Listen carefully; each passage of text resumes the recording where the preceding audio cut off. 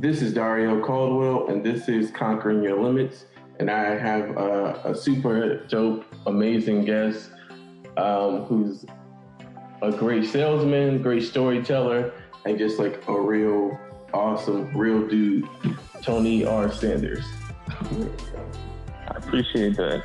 Yeah. Appreciate you coming on, man. No problem. So if you can you tell the people who you are, what your background, and how you are making an impact today? Sure. So Tony R. Sanders.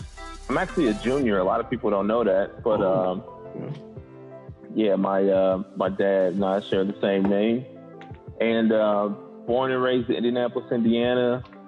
Started working in sales pretty much when I was 13. I've either worked in sales or owned a business my entire adult life. And so when it comes to career, that's pretty much all I know. So now what I attempt to do is continue to grow, continue to develop myself, but also kind of share that journey with other people. I've learned a lot from just observing and watching people. And so I'm hoping that as I'm learning, I can carry some other people with me, and so we can all kind of learn and grow together. And so that's my aim on a daily basis now. How can I share?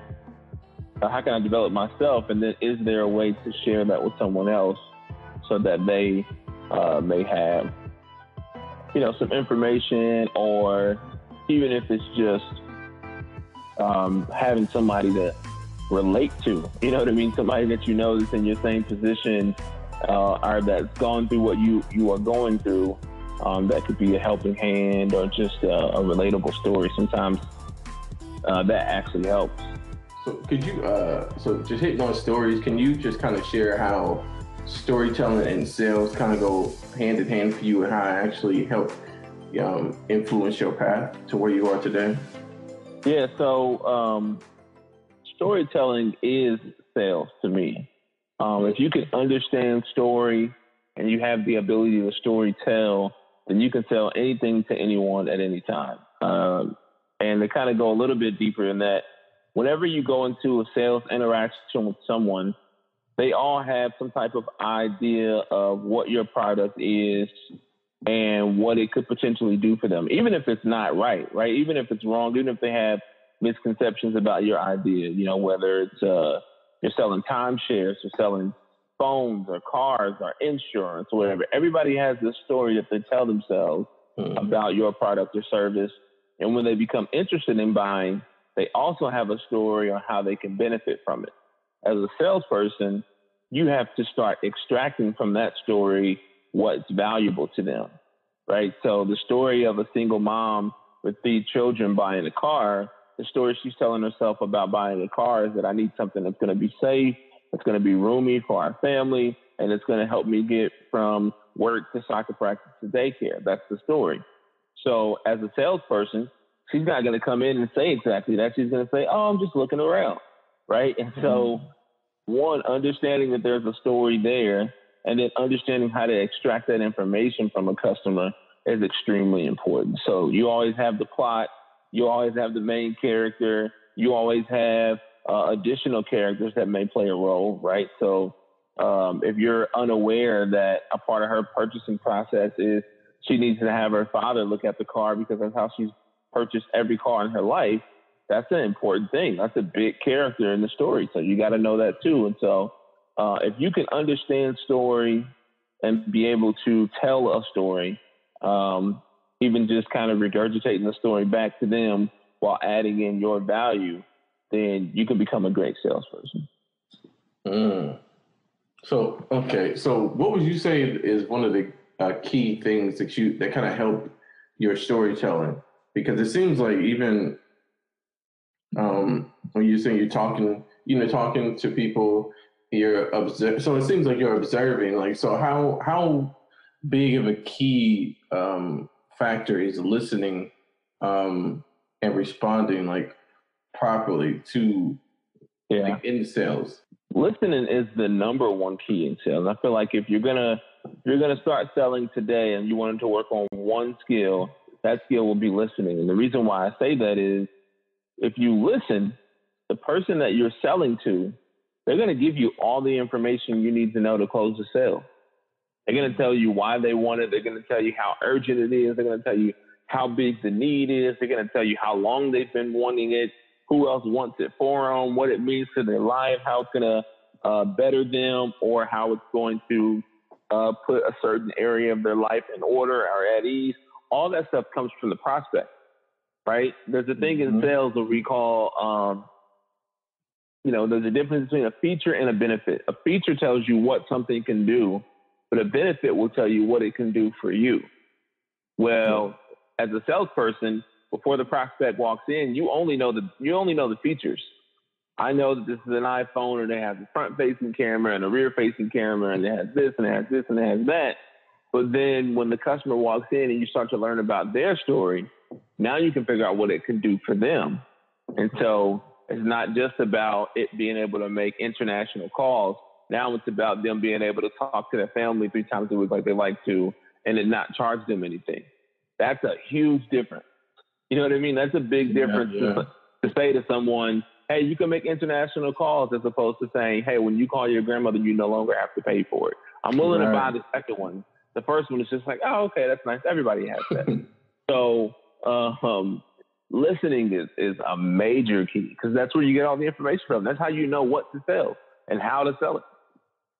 That's so interesting, because you seem to, just like me watching your progression, like from Periscope, when you used to do, building up through the coffee segments to Good Morning, God Bless, like as an adult, you seem to continue to be able to reinvent yourself in sales and business. And that obviously that's because of your skill set of storytelling. Like what was your childhood like? Like how has storytelling like influenced your childhood and made an impact to where you are able to produce what you do in the way you do it now?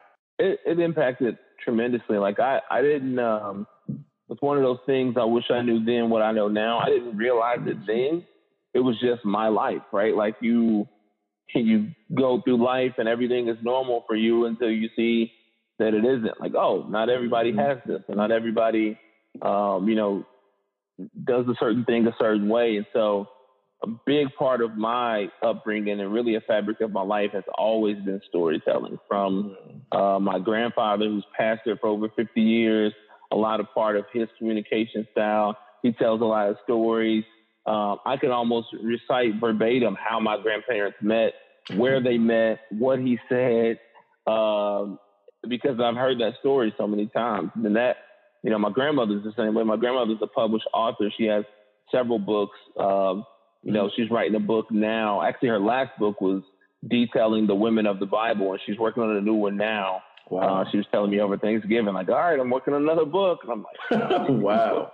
But so it's just always been a part. Like my mom wrote poetry. It's something that she was really passionate about and she loved to do. So she would write poetry all the time. And my dad is a singer. He loves to sing.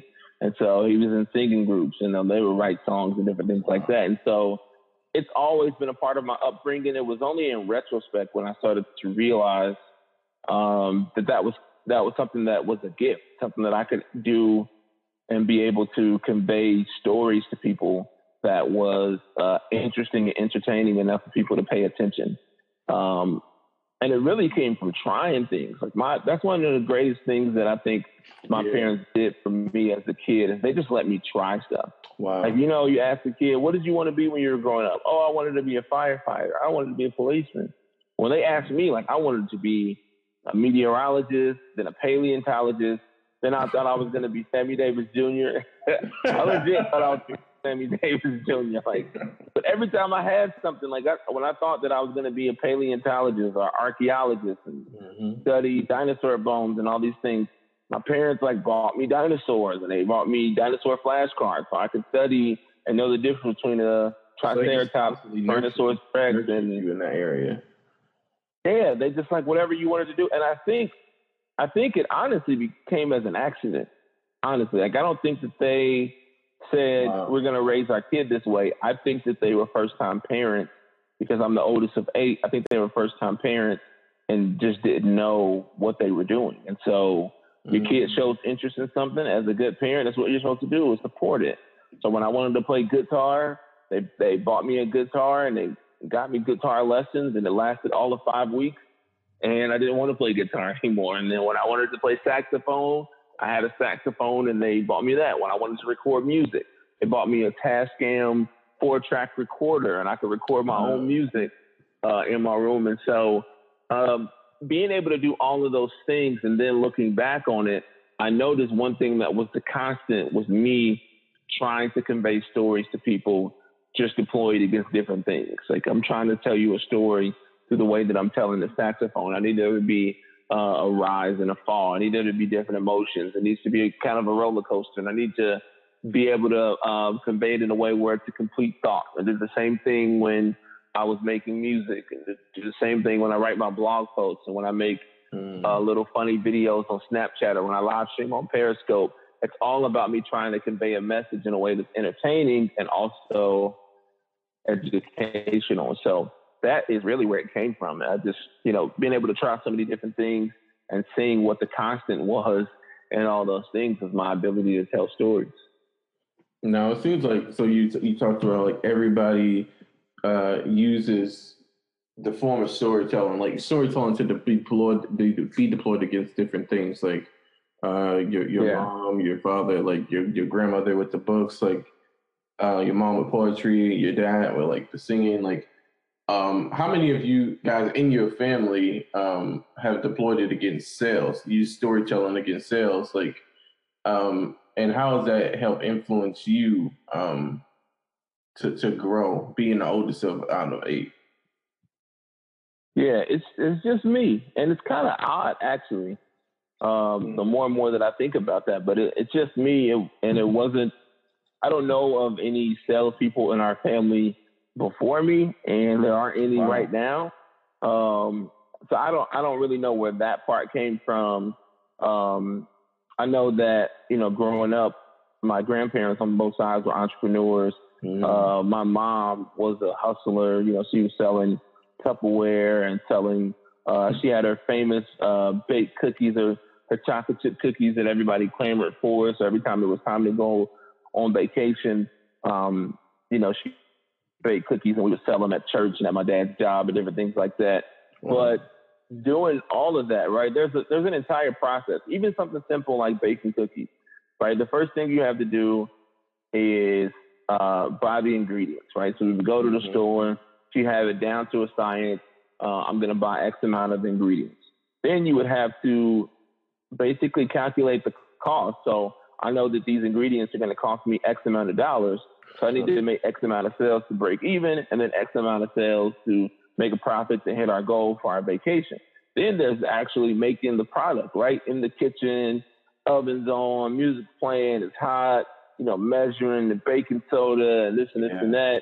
And then it's actually packaging it up. We have these little white boxes that we would separate with parchment paper and put, six cookies on one layer, parchment paper, 6 cookies on another layer. And then it was the actual delivery of cookies.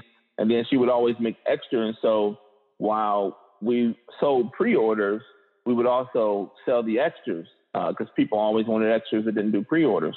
But out of all of those processes, I guess I could have latched on to either one of them, right? I could have been like a manufacturing guy, or I could be like a purchaser or whatever. But the part that I loved the most was going to people and asking them, did they want to buy some of my mama's cookies? I don't know. I can't even explain that. I don't know why. Even when people said no as a kid, it didn't crush me. It was like, all right, cool. I was asking someone else. I knew if I asked enough people would say yes. And I was extremely motivated by being able to go to Disney World or being able to go, wherever we were going to go with that money. And so, that's no one else in my family is a salesperson. I think my brother really could be. And he sold real estate for a couple of months, but his passion, football. So he's not necessarily passionate about sales. Gotcha. It was just kind of something that to do. And maybe because his big brother is so passionate about it, he decided to try it. But his passion is football, and so he loves to coach football. But outside of that, man, I have people in my family that won't even try it. Wow. and they still are entrepreneurs and business people, and they just don't jump into the sales arena. Yeah, even the ones that are entrepreneurs, they would never identify as a salesperson. In fact, they'll ask me for sales help, or some will even ask me to sell their product for them. Like, man, if I could sell like you, I could be doing it. I'm like, but you can though. Like, one, I'm here to help you, but two, like, you got all the skills, but people just don't see it. I hear so many times when people, I'm not a salesperson, and then I proceed to hear them sell their wife on the best restaurant for us to go to eat after church. Like, dude, that's sales. Like, you don't know the moves. You don't know that you're doing the moves, but those are sales. That's sales right there. So, yeah. I think, man, one of the cool things is that you just watching how you do move and have grown from like Good Morning, God Bless to on Periscope from like a year and a half ago to Coffee and Commission, your blog now. You can just tell that you get storytelling, like you understand it, the value of it, the impact of it. But you're authentic too. So I think just for me, like just understanding and the development of storytelling, like you have to, in order for it to be really impactful, I think you have to be sincere and transparent and be able to understand patterns. So for me, just watching your development, it's always been impactful. It's always been raw, honest, real. And I think that's what kind of draws, I think, people in more consistently, and what has drawn me in is the integrity of it, but yet the creativity that it embodies, man. Because you understand storytelling, and like I said before, you are kind of, in a sense, it's innovative, and it's always innovative. You always try to, like, when you're studying people, and I'm just trying to understand yourself, and when you're deploying against sales and storytelling in comparison, like, you always wonder, like, what is so magnetic about these people? Like, when you look at a Gary, Gary Vaynerchuk, or you look at a Zig Ziglar, or a Tony R. Sanders, and I think it boils down to, these people get storytelling, but what makes them so magnetic is, or you guys make so magnetic, is that you're transparent and you're yourself. You're not someone else. You're not a blueprint part two. You know what I mean? Like, you're not a copy. Right. And I think the most authentic way to use storytelling is through understanding who you are, and being honest with yourself and being able to produce, like, from who you are without having parts of every, like, 20,000 parts of all these other people, and then that comes and bleeds through your content, or bleeds through the arena that you're making an impact on. So could you speak to, like, how valuable it is to operate from authenticity, and how it's continued to help you in the areas of sales and storytelling? Yeah, first, thanks for the kind words. I really appreciate that. What I intend to do is just tell stories in the most honest way possible, right? And they always say, what's from the heart reaches the heart. But one thing that I've learned too is that when you see somebody like a Gary Vee or Tony Robbins or Lewis Howes or whatever, yes, they are being authentic, but they found, like, what works for them. Yeah. So, like, they're operating in their element. Anytime you kind of have to fake the funk, so to speak, you're not operating in the lane that's true to you. And so it's never going to come across charismatic. It's never going to come across genuine. It's never going to come across all the way real, because you're not operating in your lane now. You're operating in someone else's lane. And so Michael Jordan could be the greatest basketball player ever played, but if he didn't pick up a basketball and he's swinging his baseball bat, it's not going to come off the same way. It's just not, right? Like, who knows who knows how good, LeBron could be at football? Maybe not at all. Like, maybe he wouldn't have made it to the NFL. Like, we don't know. Yeah. But we don't have to find out, because he found out what works for him. And so it's just like with me experimenting with, like, doing a podcast and doing audio and doing the written blog, which I enjoy. I know that those aren't necessarily my elements. Like, my element is video, whether it's live video or it's polished or whatever. I come across the best in video. And so that's something that over time I learned, but the authenticity is a big key. And that's something that I've made a conscious effort to work toward.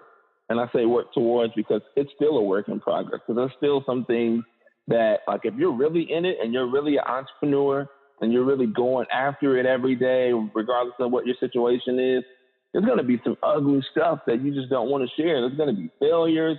There's going to be missteps. There's going to be mistakes. There's going to be, a bunch of downs, and it's going to be a bunch of craziness that you just don't want to show because, everybody's putting out the Hollywood version of themselves, right? Everybody is putting out, I heard this the other day, nobody Instagrams their bad day. Like, no one says on Instagram, oh man, I really suck today. Like, you don't really see that in the caption too much, right? And the caption is some picture where somebody's pretending to look off guard. They didn't know somebody was taking a picture. Then they put some dope caption under it and just tells you about life and, the clouds and whatever. But nobody really says, dude, I suck today. I really failed today. And so it's a scary thing when you do it because you're pouring out your heart to no one, basically, to the internet, and you don't know how people are going to reach out. Like, you're reaching out to them. You don't know if they're going to reach back at all or how they're going to receive it or, whatever. I did this show for a while, Word Up Wednesday, where every Wednesday I would talk about things that were relevant in pop culture and social media and sales and business and stuff like that.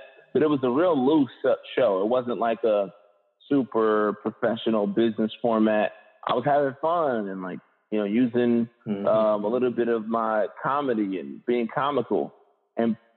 But it was authentic. But people started watching it and it freaked me out. I don't know why, but I thought that I could just make that show and no one would watch it. And people started watching it and DMing me about it.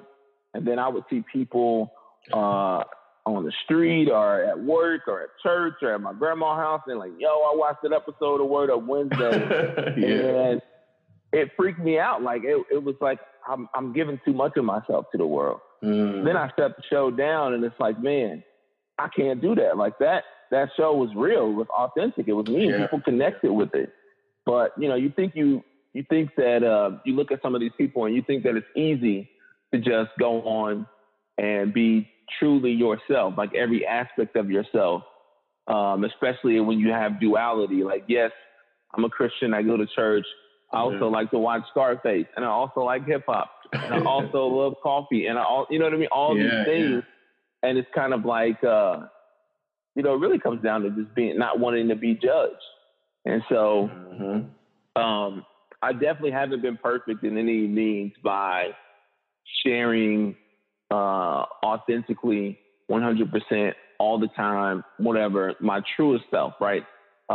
It's always honest, but it may not be my truest self, right? It may be, maybe I told you 7 out of the 10 things that happened in the story instead of 8 out of 10 or 9 out of 10. But that's the goal every day, right? I'm striving to give you one more piece of honesty, one more pulling back the curtain, until you're just 100% comfortable with sharing and communicating in a way, in an authentic way. Oh man, there's so many things you just said. It was really powerful. So I just kind of want to go back to something you said about just like nobody, Instagram is their bad days. Like, one of the most popular videos that I've seen, or most impactful videos, I should say, that you did was like a $200,000 client. Like, because it was just such a real thing. And most people would never even put up like, hey, like, I lost a $2,000 client. Like, so for you to put up like hey, I lost a $200,000 client. Like, this is, that was incredible. And I think that speaks to the honesty of your process. And you doing that I can guarantee you, it impacted me. So I know it'll impact somebody else who's going to watch that video to say like, hey, like, I can take bigger risk. Like, and somebody else might look at that like at a higher level that lost a $2 million client and like, look, like, okay, people in the world are dealing with this. Like, I can do this. I can like navigate through this. This is a process, of a journey. And the follow-up video you did with that was like actually not being as bitter or sour, but like actually taking time to contact, the one who won the bid. So that I think that speaks to the authenticity of not just the brand, but like of Tony R. Sanders, but you, like, and how we should function and be honest and be real with ourselves and say, hey, like, yeah, this sucked. Like you kind of alluded to in the video, this wasn't like, a pursuit of happiness moment, like the music. It was more like felt more like a Titanic moment. You know what I mean? But right, it was.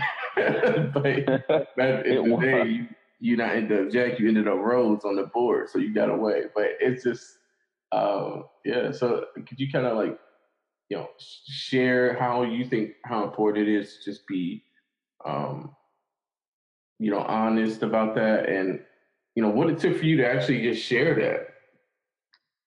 Yeah, so going back to it not being easy, that one was not easy. The first couple, so I think it was maybe 2 or 3 videos before that one.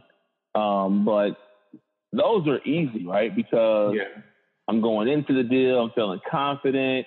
Right. And what was crazy is they called me to participate in the bids. I'm like, yo, they called me. I'm like that Martin episode when he was trying out for to be on TV.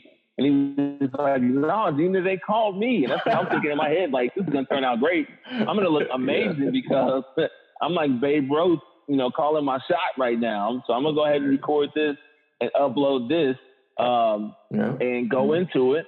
But then the whole time in the back of my mind, there's 2 things going on. There's like, 1, slow down. Mm-hmm. This could go terribly wrong. It could go the exact opposite of what you think. And the other thing was, and this is what I used to tell people on Snapchat when I was teaching people how to use Snapchat, is when you're telling a story, always see the story through to the end. A lot of times when you start a story, especially in a live manner like that, where you're just going to say, hey, I'm going to record everything that I do in relation to this business deal on YouTube, or I'm going to snap my day as I walk into this building. You don't know what's on the other side of the door. And so it's really easy for us to edit our live, and, maybe we get to the other side of the door and it's the wrong door, and we edit it, and then it looks like to the audience, oh, we went into the right door and we're perfect and we never make a mistake. But that's not real. Right. People won't necessarily connect to it. They may not be able to look at it and say that's fake, but they won't feel it. They won't feel it as much as if you went and said, oh, man, that was the wrong door. Because people, now they have something they can relate to, like, oh, yeah, I've done that before. Now it's even bringing up memories for them. It's sparking hints of nostalgia, like, oh, I remember when I went through the wrong door in my job interview because I was super nervous and yada, yada, yada. So when I thought about sharing that, that was definitely like some parts of that was like, yeah, I want to look like a genius when I pull this $200,000 client out of thin air. And then there was also a part of me just like, follow the story, man. You got to follow the story. And so when I didn't get it, I immediately pulled up the camera and started recording because I wanted to get my raw emotions and feelings and share them with whoever decided to watch it, because I felt like that was the honest thing to do. Yeah. And it was kind of like medicine. Like it was my invite or my initiation back to what entrepreneurship is really about. And it's not about Instagram posts of Ferraris and whatever. And it's not about, sitting on the sandy beach with an umbrella drinking your laptop in your hand. It's about taking losses. It's about losing a deal and figuring out how you lost it and trying to recover. It's about getting punched in the mouth and then getting up and then getting punched in the mouth again. And then eventually you learn how to duck, and eventually you learn how to dodge, and eventually you learn how to flip the jab. But you got to take those bruises first. And so that's what made me share. But more importantly, that's what made me keep it up. That's why it's still up today, because when I shared it, I was kind of emotional. I'm like, yo, whatever, I'm going to share and post it and forget about it. And later when I kind of calmed down and was more like, logical about it and thinking about it, it was like, yo, did you really just share that? Like, what about, here's the crazy part. What about the people that are paying you right now to do sales coaching and consulting? What if they see that? Right? Awesome. Yeah. Well, what if they see that and, maybe they don't want to pay you anymore. Maybe they don't want to whatever. And then a part of me was just like, well, look, it is what it is. Like, that actually happened. No salesperson closes every deal. What is more impactful, what has even a bigger impact, is when they see that and then they see the follow-up video of, hey, I didn't close this sale, but I bounced right back on the next deal and I closed that sale. Then my coaching has more of an impact. Then when I tell them to do it, when I tell them to brush their shoulders off and lick their wounds and get back in the fight, they can't say, you training because you can't do it. No. Watch this video and then watch this one and then watch, then they can see it. I got proof, right? I put numbers on the scoreboard. We ain't got to talk about it no more. And so in the long term, man, authenticity always wins. It's always more valuable. And it's so much more rewarding when you can actually have the video to prove it.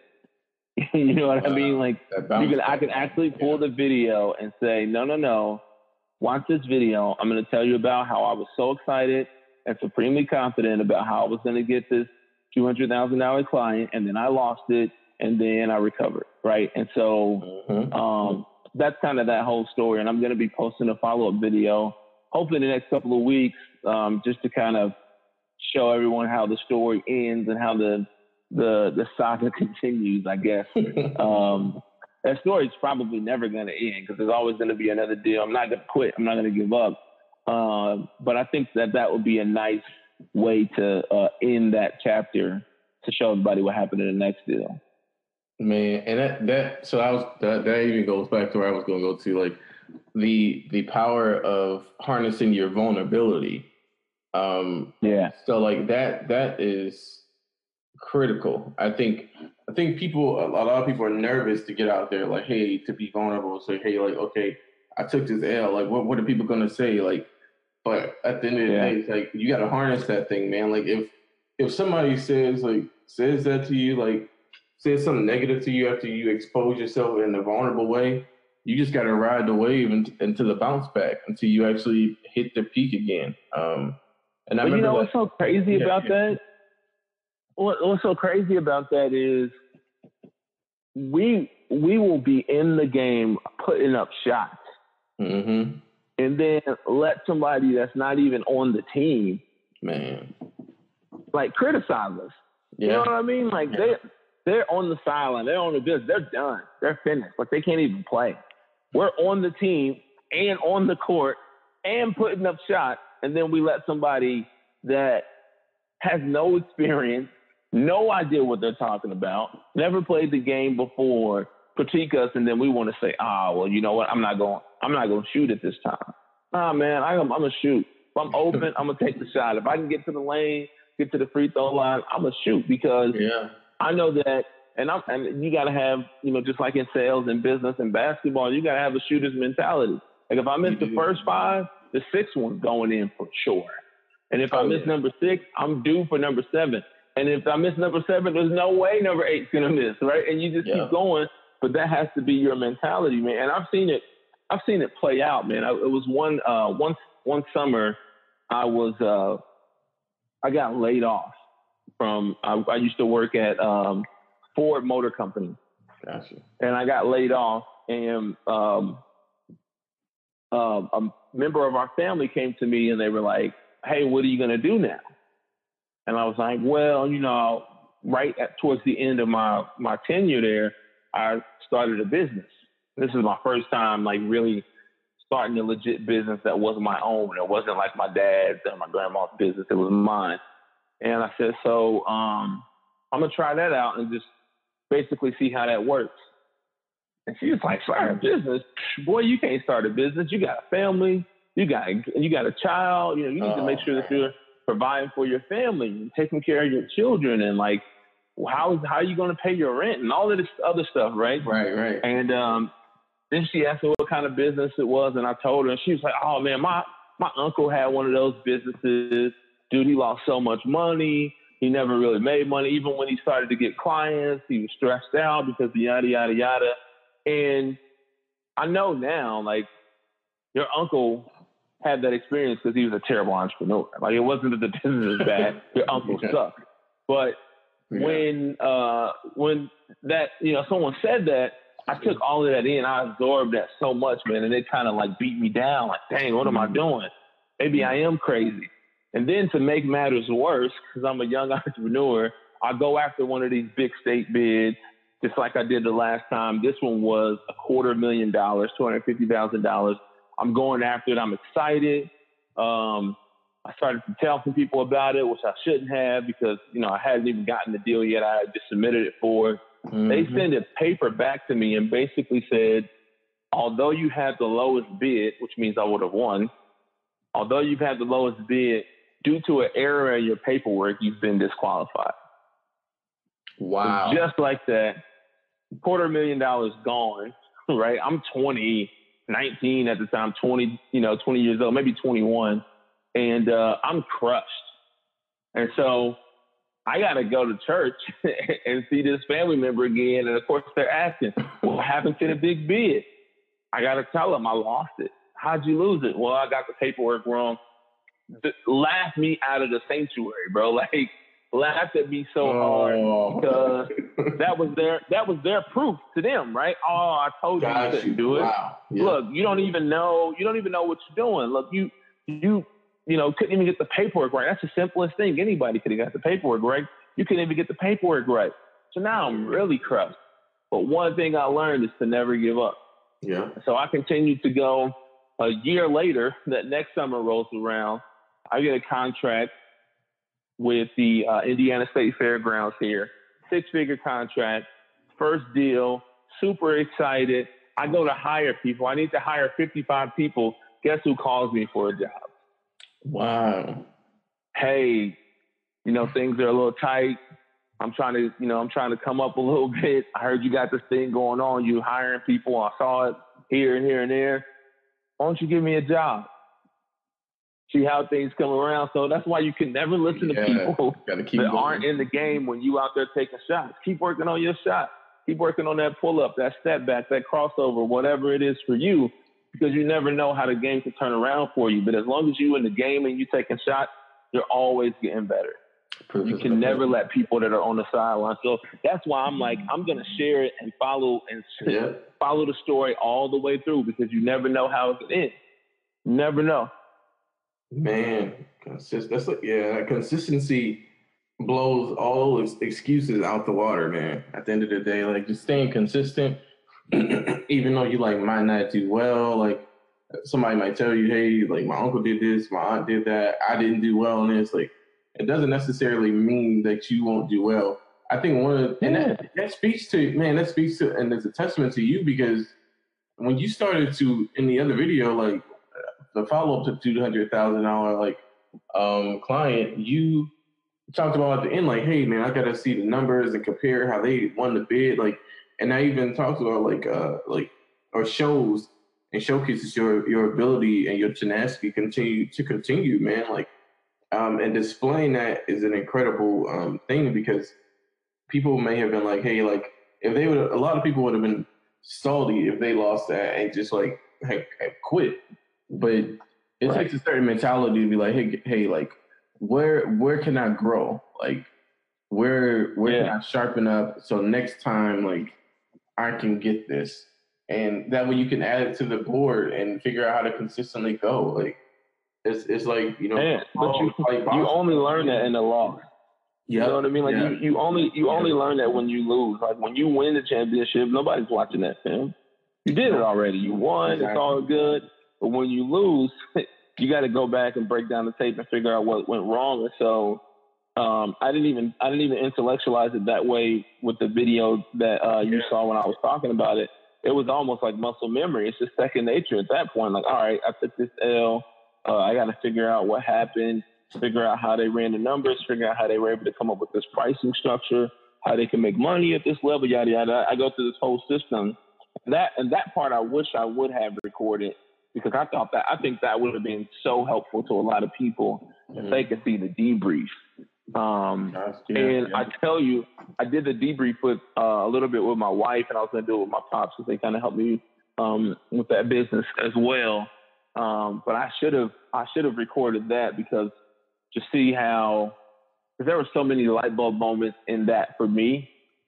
And it was stuff that I already knew, just forgot. Like, oh yeah, I know to do that, and I didn't do that this time. Or, oh, I see how they did it, and then I can come up with my way of doing that and kind of achieving those same results. Or that bid packet that I submitted, I have 4 or 5 other versions downstairs on my desk of it after rebidding it and basically going through the whole thing again, using the information that I had from how they won it. And so, yeah, that's extremely important. Wow, man, that's incredible. Winning, losing teaches you how to win. Like, that's absolutely, at the end of the day, that's super valuable. Oh my goodness. All right, man. Let me see. So I would just say too, like, what would you say to like someone who's like, hey Tony, like I want to start to break into business, like I want to start to break into sales. Like, what are like some principal things that I will need to know to stay consistent and to grow in the area of sales? If they ask me that about business, I would actually tell them the best thing for you to do right now, if you've never ran a business, you don't think you're an entrepreneur, or you want to try and see if you're an entrepreneur, I would start an eBay business. I used to sell stuff online as a kid from my bedroom in my parents' house. And my parents thought it was so magical. This is when eBay was super new and no one really knew what it was. And I was doing such a good job at it that we considered opening up a brick and mortar eBay store where people can bring in their electronics and whatever, and then I could flip it online and then maybe take 10% of the profit or 10% revenue or whatever. But I think that business is so important for anybody to start because it tests a lot of your business skills, right? So let's say you start off selling stuff around your house, but eventually you got to go outside your house, right? So you start to go to the Goodwills and garage sales and the Salvation Armies, and you start to one of the best things to do right now, if you're listening to this and you want to do this, go look on Craigslist, Facebook Marketplace, and OfferUp and Letgo, and see how people are pricing things. Most people don't understand value, right? So they have something, it means a lot to them, so they overprice it, right? It should be $50, but they're selling it for $150 because it meant so much. And then you have the other people who don't understand value. They just want it gone. So maybe it's worth $100, but they're selling it for 10. So I've literally bought things off of Craigslist, picked them up, listed them on Facebook Marketplace, and sold them the same day and made $80, $100. Wow. Just because people don't understand value. But doing a business that way will teach you how to purchase goods at a discount and then sell them for profit. It'll teach you logistics, right? So once you sell something to someone in California and you're in Nashville, you got to figure out a way to get it to them within 3 days' time or whatever you promised them, right? So you have to figure out packaging. You have to figure out logistics. You have to figure out customer service, because if you do it long enough, someone's going to have a complaint and you don't want that to mess up your rating on eBay. And so you figure out how customer service, you start to figure out, man, I can buy this from China and have it shipped here. And then I can sell Supreme phone cases, online, buying them for $1 over here and selling them for $10 over there, whatever it is, right? So you start to learn the logistics of it. You start to learn how to sell. Maybe, somebody is selling, you got 10 accounts all selling the same thing. What's going to give me the competitive advantage? Well, one, my customer service score is going to give me an advantage. How I write the copy is going to give me an advantage. How I take the pictures. So right now we're learning merchandising, and you know, a little photography on how to the best ways and the angles to take the pictures. There's so much there, right? And then in today's age, which I couldn't do when I first started doing it, but in today's age, I can piggyback on hashtags that are relevant to what I have to sell. And when the Sunday, you know, you should always, most people are online shopping, the last time I looked at the data, on Sunday evenings. So if you have a bid on eBay, you want to have it end on Sunday evening. That way it's in the top of the rankings. I'm getting real practical here, but I think this may help some people. It'll be in the top of the rankings when they're looking on their phone or whatever, or on Twitter Sunday evening, because everybody's chilling, kind of waiting on Monday to happen. So then you tweet out with a popular hashtag that's trending right now, piggybacking off that, and a second hashtag on Twitter that relates directly to your product or the community that your product serves, you'll sell a lot more that way too. And so if you want to see if you're an entrepreneur and you want to see, you know, if you have some of the basic skills of customer service, sales, logistics, buying things and selling things, you know, what to do when you buy something and it's a dud. You know, several times I bought something from Goodwill and I was like, oh man, this is going to sell. And 3 months later, I still have it. So what to do then and how to recoup your money. So there's so much there, man. And you really just got to get out and do it. And it's kind of the same when it comes to sales. You really got to fail to be good at it. And I don't want to sound like a broken record, but that's the best way to learn. It's just like my uncle was teaching me to play chess. He taught me how all the pieces moved, right? This is a pawn. It can move 2 squares once, then it can move 1 square at a time. And this is a rook, and this is how this moves. This is a knight, bishop, so on and so forth. But he didn't teach me any strategy. But I knew all the moves. I knew how the pieces move. Yeah. And so then we played. He beat me in like 5 moves. I was like, oh, crap. He's like, did you see what I did? I'm like, yeah, I saw it. Okay, cool. So we did it again, and I blocked it from him beat me the same way. And then he beat me another way. Dang, he beat me in 6 moves. Then it was 7 moves. Then it was 8 moves. The whole time, I'm building up defenses for different looks, though, right? Yeah. So whereas first he could beat me in 5 or 6 moves, now it takes 25 moves to beat me. Now, you know, we're playing to a draw. Now, every now and then I beat him. That's the same way it is in sales, right? You walk into an office, you get rejected. Okay, dang, what did I do wrong? Okay, I did that. They said no this way. I should have came back with this. Okay, boom. I go to the next office.